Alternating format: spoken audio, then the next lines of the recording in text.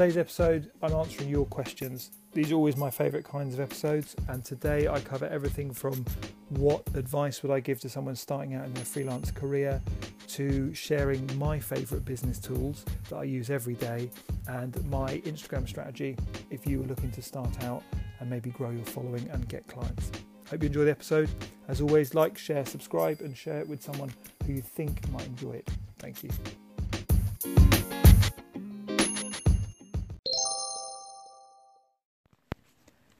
Hey Thad, what's some advice for new creative entrepreneurs that you wish you had when you first started? Thanks. The best advice I can give to people who are starting out is something which I didn't do but I wished I did, and that is build your network of people you know, because generally in life it's who you know, not what you know, which will get you the opportunities. And this is always true if there's a job going. If someone is looking to do a job or thinking about it or discussing it, whoever they're discussing it with, if they will probably recommend someone, and therefore the job will be sort of offered to an agency or a client or a designer or whoever without it going to market visibly, and that's where you want to be. So my advice is it's always really important to get to know people and keep in touch, because the whole process of keeping in touch is going to bring you work. Now the way to sort of build on this is when you work in an office or an agency.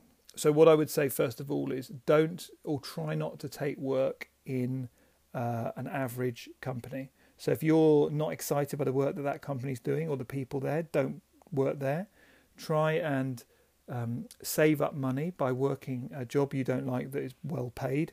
Use that as a nest egg to then approach an agency you want to work for and offer to work for free. So like this, in a dream scenario, if you said I want to work at VaynerMedia, then I would say, right, work during the day on earning money, doing a crap job, like not a crap job, but like if you're a delivery driver, you could spend all your day listening to podcasts and audiobooks to deepen your knowledge on your subject. You could get paid quite well for delivering parcels, and then in the evenings and weekends you can work on your portfolio.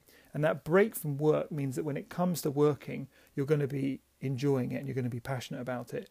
If you've worked in a crap agency where they're giving you the crap jobs and not nurturing your talent, you spend all day doing work you hate, which kills your love for what you wanted to do and is actually blunting your design skills because you're just being taught bad practices. And this is true of anything if you're working in a restaurant or learning music or anything. So for me, the best thing to do is go, okay, I want to work at VaynerMedia. What skills do I need in order to sort of add value to the company? So that's knowledge and experience and talent. So I can get the knowledge by listening to audiobooks when I'm doing my delivery rounds, and I can get the talent by working on my portfolio in the weekends and evenings. So if I'm doing that, the next thing is experience, and ultimately that's what they'll give you. So I would then work out, if I was to move to a city where there was a VaynerMedia office, how could I live there for 6 months as cheap as possible? Could I stay with friends or family, or could I rent a cheap room on Airbnb or whatever it might be? I would then calculate my expenses for 6 months, and that's where I would try and save up. You might be able to get friends and family to kind of lend you a bit of cash. But ultimately the objective is, if it takes you, say, 6 months to save and then you go and work for 6 months, this is a big long-term game. But in my experience, when you're starting out, it's better to go in at the top because it's much easier to go from VaynerMedia sideways to somewhere else excellent than it is to go somewhere lower down and jump up and get promoted to someone like VaynerMedia. So what I would do is I'd work out 6 months of expenses, and I would then go to VaynerMedia with my portfolio and my knowledge and say, I want to work for you. I'm prepared to work for free for 6 months. And if at the end of 6 months I'm not good enough, I will accept not a job. But if I have earned it, I expect a job. And that's a perfectly fair proposal. I don't think you'll find anyone that's going to say no to the drive, the ambition and the free work. And now you're in the door at VaynerMedia. And if you've got the chance, and usually by working 2 jobs, i.e. the delivery driver and building a portfolio, means you've got build up a tremendous work ethic. That's when you're going to thrive in that kind of environment. And that's when my bit of advice kicks in, because when you're in that environment, you need to take time to get to know all the key people in the key positions in the key departments. So the one thing I didn't do when I was working in advertising in the agencies, I never took the time to go around and talk to the HR department about contracts and business culture, or any of my bosses about how they stay creative or where they get work or ideas or where they recruit from. or the accounts department about, say, typically what goes into a contract and what are the typical payment terms and what rates are you paying your sort of freelancers and all these kind of things. And the reason being is when you go solo, or if you want to become an independent contractor or a freelancer, the more you know about the business side of the business, the more equipped you're going to be.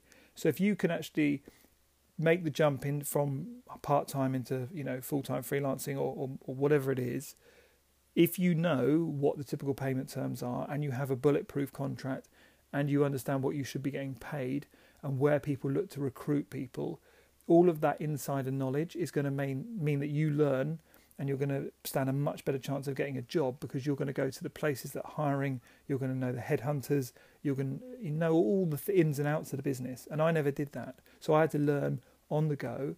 And trust me, when you don't get your first job right and then you invoice and it says, yeah, I'll pay you in 30 days. And it's like, I've already done the work. I'm now got no cash coming in for 30 days. My cash is running out.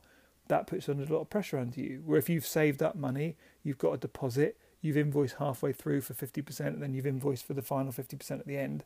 Little things like that make a massive difference.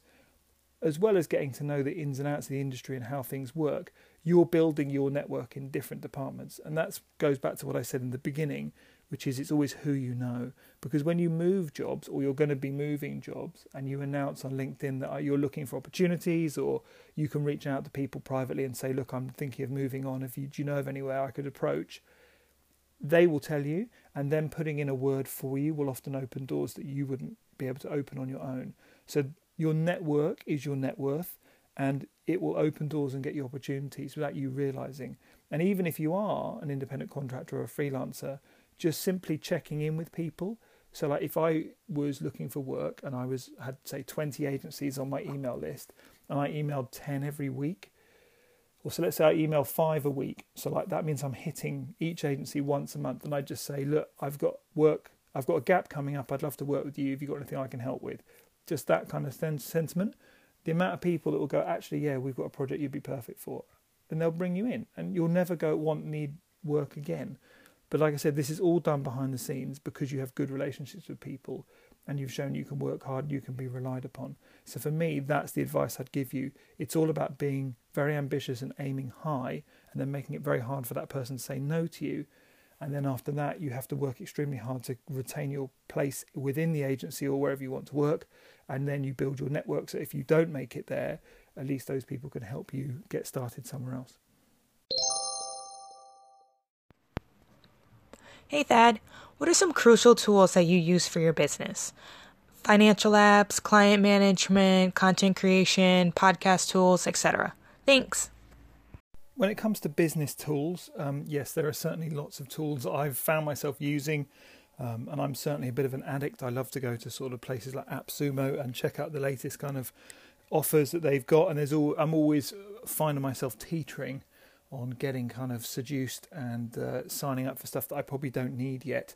And that's one thing I would ward against that I'm terrible at, and that's kind of I will sign up for something to kind of force myself to use it probably before I'm ready. And so, like I said, I often have to do a cleansing of my tools at least once a year to cut the expenses. So the one thing is, it's good to sort of try things out, but like, please don't think that by getting the tools, it's going to change your world or your business. You know, the things that will change your world or your business are going to be who you know and kind of working hard and over-delivering on projects and sort of deepening your knowledge generally. So that out of the way, the best tool I would advise anyone to get is someone to help you.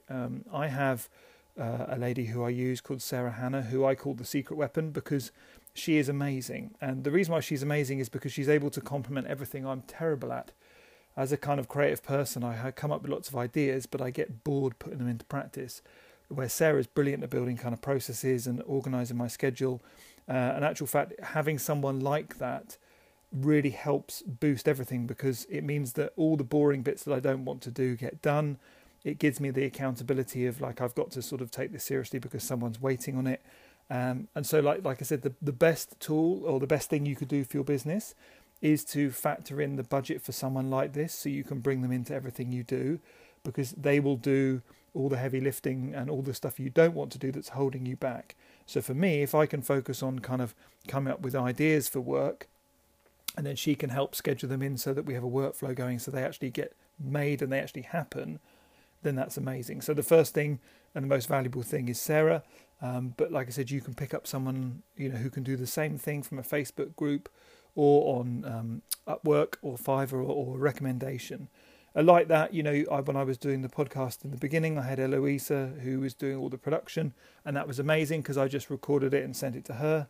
And the other secret weapon is Sammy, who I've been working with for a long time, who's amazing because he also is super talented, works really hard, and he understands what I need. So when it comes to creating and editing video content, I can send it to him and he'll chop it up and make it look amazing, add the captions and the graphics. And although that's something I could do, I haven't got the kind of patience or time to learn how to do that. So it's much easier to kind of budget for his role in the project and charge a little bit more than it is for me to sort of charge a little bit more and then take time out for me to learn that skill. And I think realising that I don't need to learn every skill in the world and I can actually just outsource a lot of those skills to people I trust was a really big learning curve for me in my kind of evolution as a creative and a business owner. So back to kind of, if you can't afford that or you're not quite there yet, I completely understand. The tools which I use often, and these off the top of my head, but I generally find, so podcasting, as I'm doing now, I love Anchor. So this is anchor.fm. It's free to use and they have an app you can use on your phone, which I'm using now, or you can have it on your desktop. The reason why I love it is simply ease of use. Now, I know that the audio isn't perfect and it's a little bit clunky, but being able to put together an episode on your phone, on your own, and then click publish and it goes out across all the kind of main channels is amazingly convenient for me. So for me, that's a huge advantage over paying for hosting with Libsyn and paying an editor, especially as this podcast is kind of like a sort of hobby that I do, that I'm building up upon. It's one of those things that I don't want to have to be spending kind of like 50, 60, maybe even $100 a month producing podcasts when I'm not getting any sort of sponsorship or any sort of tangible revenue from that. So certainly in the beginning, using something like Anchor is going to be really helpful at sort of allowing me to sort of learn how to podcast consistently, and then I can improve and upgrade when I've got a bit of traffic going. What other features I love about it is the ability for people to leave messages like voicemails, as we're doing now, and also you can add people to the call. They just call in and you have a discussion. So for the clunkiness and the sort of roughness of the audio, I like the ease of convenience, so that's a big one. I also love Zoom, and I've been using Zoom for probably 5 years now. I was one of the sort of early adopters of it because my business coach was using it. And again, what I love about this is not only is it much better than Skype, it's a much more reliable connection, and that's where I made that switch. But also, because I can record the sessions and it gives me a variety of options when it comes to exporting them, I can always record interviews in Zoom and then use the audio for the podcast.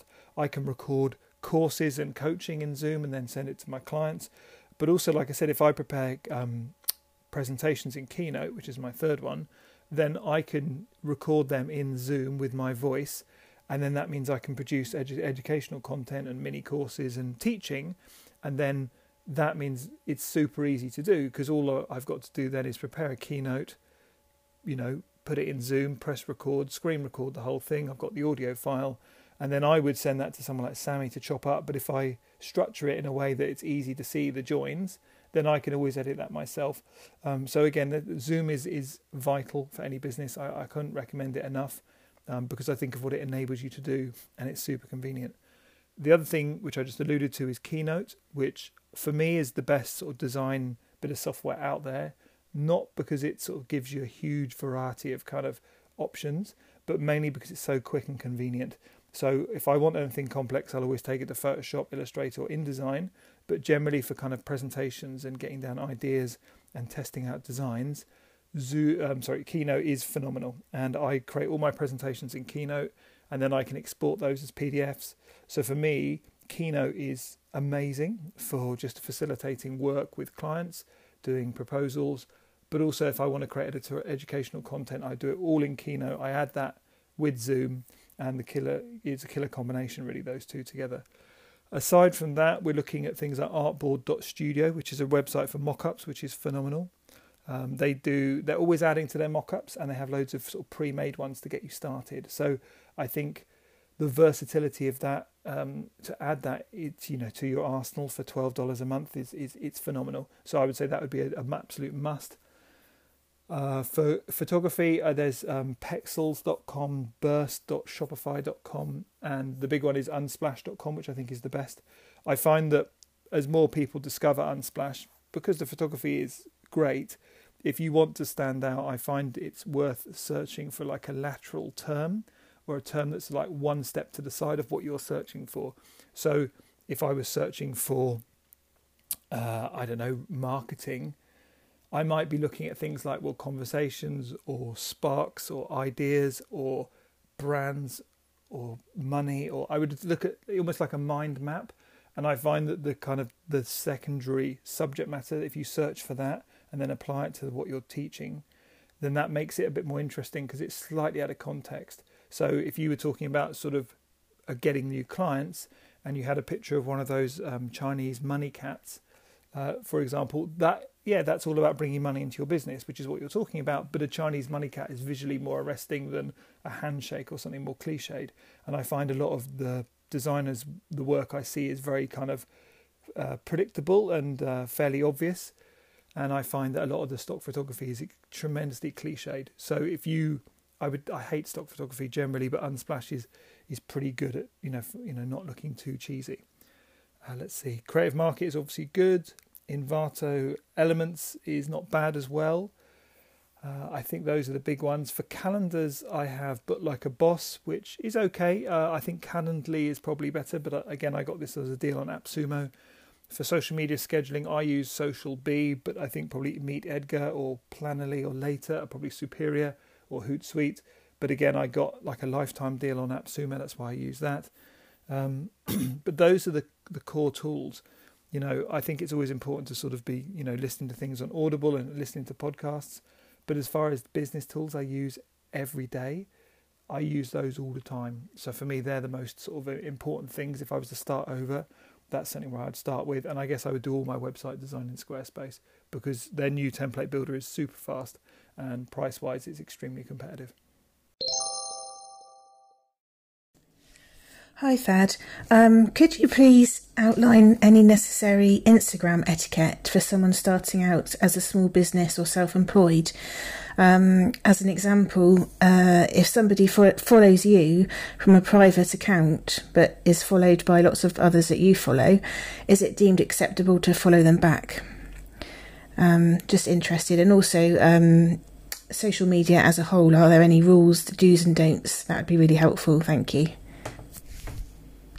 When it comes to sort of social media and particularly Instagram, I think I've found that it's much easier for my mental headspace to have a professional business account where I just post work-based content, and then I have a private account for friends and family if they want to follow me. And I find that sometimes if you don't curate what you share, it can be confusing to people because ultimately it's kind of it's like an online portfolio. People are looking to kind of follow you for some sort of reason, and normally that will be because they love your work, or you can deepen their knowledge, or you're just generally good value and entertaining. So this is where you're going to see like either quotes to inspire people, or memes to make people laugh, or really talented designers who do great work. Whatever it is, everyone's going to be slightly different, but it's probably really important to try and choose the type of account you want to do. And then I would always start with what I was wanting to convey. So I would pick, say, 4 to 5 categories that you're going to post on. So like maybe they're pillars, like content pillars. So it might be themes that matter to you, that are unique to you, or values you have, or different types of posts. So themes might be that creativity might be a theme, or I work from home, or I'm really into cats, or I'm a single mum, or they might be themes you want to talk about. Values might be, again, like I really value creativity. I like colour. I like honesty, I like sort of inspirational quotes, whatever that might be.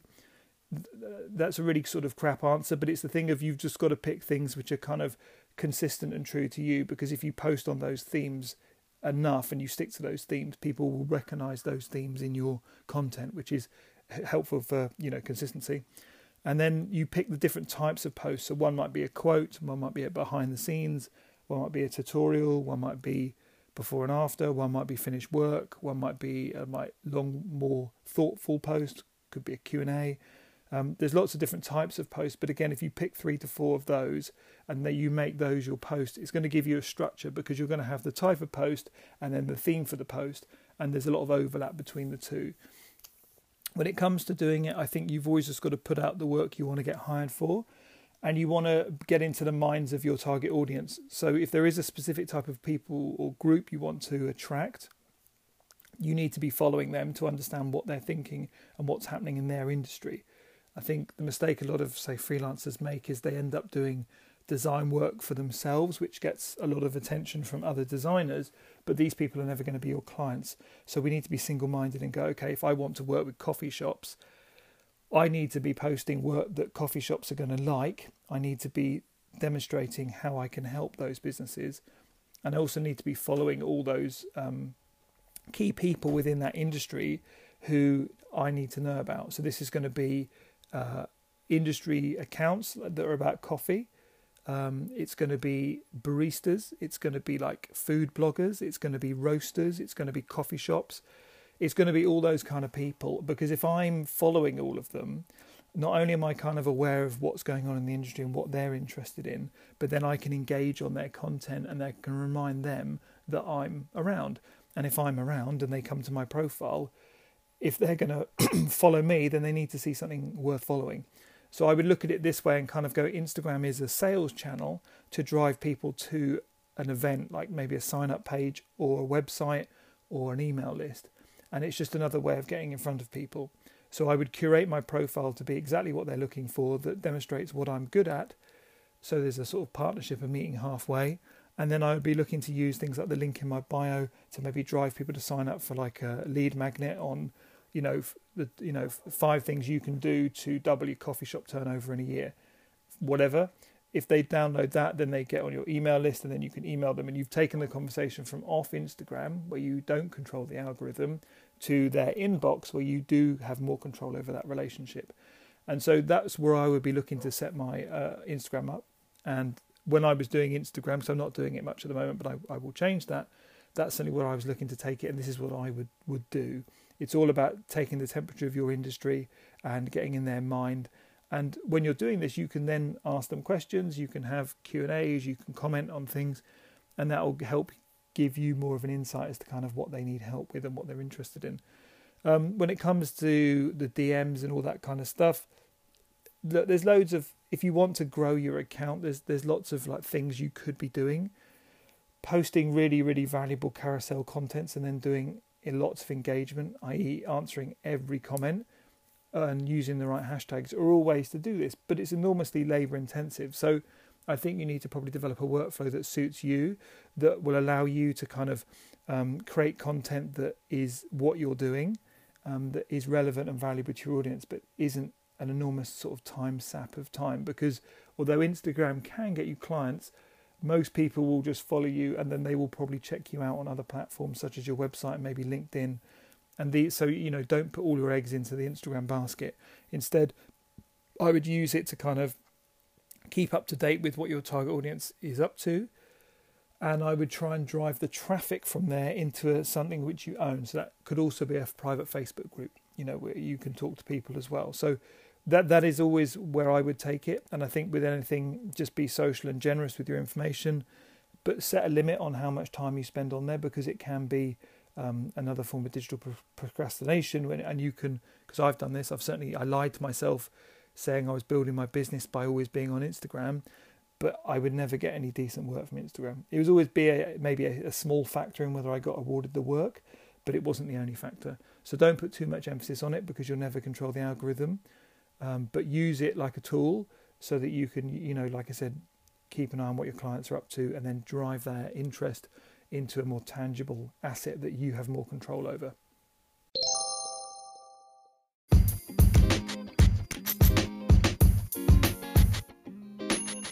I hope you enjoyed the episode. I do love these Q&As, so I would really appreciate it if you sent me your questions. You can message me at thad@thadeducation.com, or you can go to the Anchor podcast page, which is anchor.fm/thadeducation, and there's an option to leave a message there. As always, if you found this useful, I'd really love it if you shared with someone. It would mean the world to me. Please subscribe. It helps me grow the podcast, and the more people I can reach and help, the happier I will be, and hopefully they will be as well. Have a great day, and thanks for listening.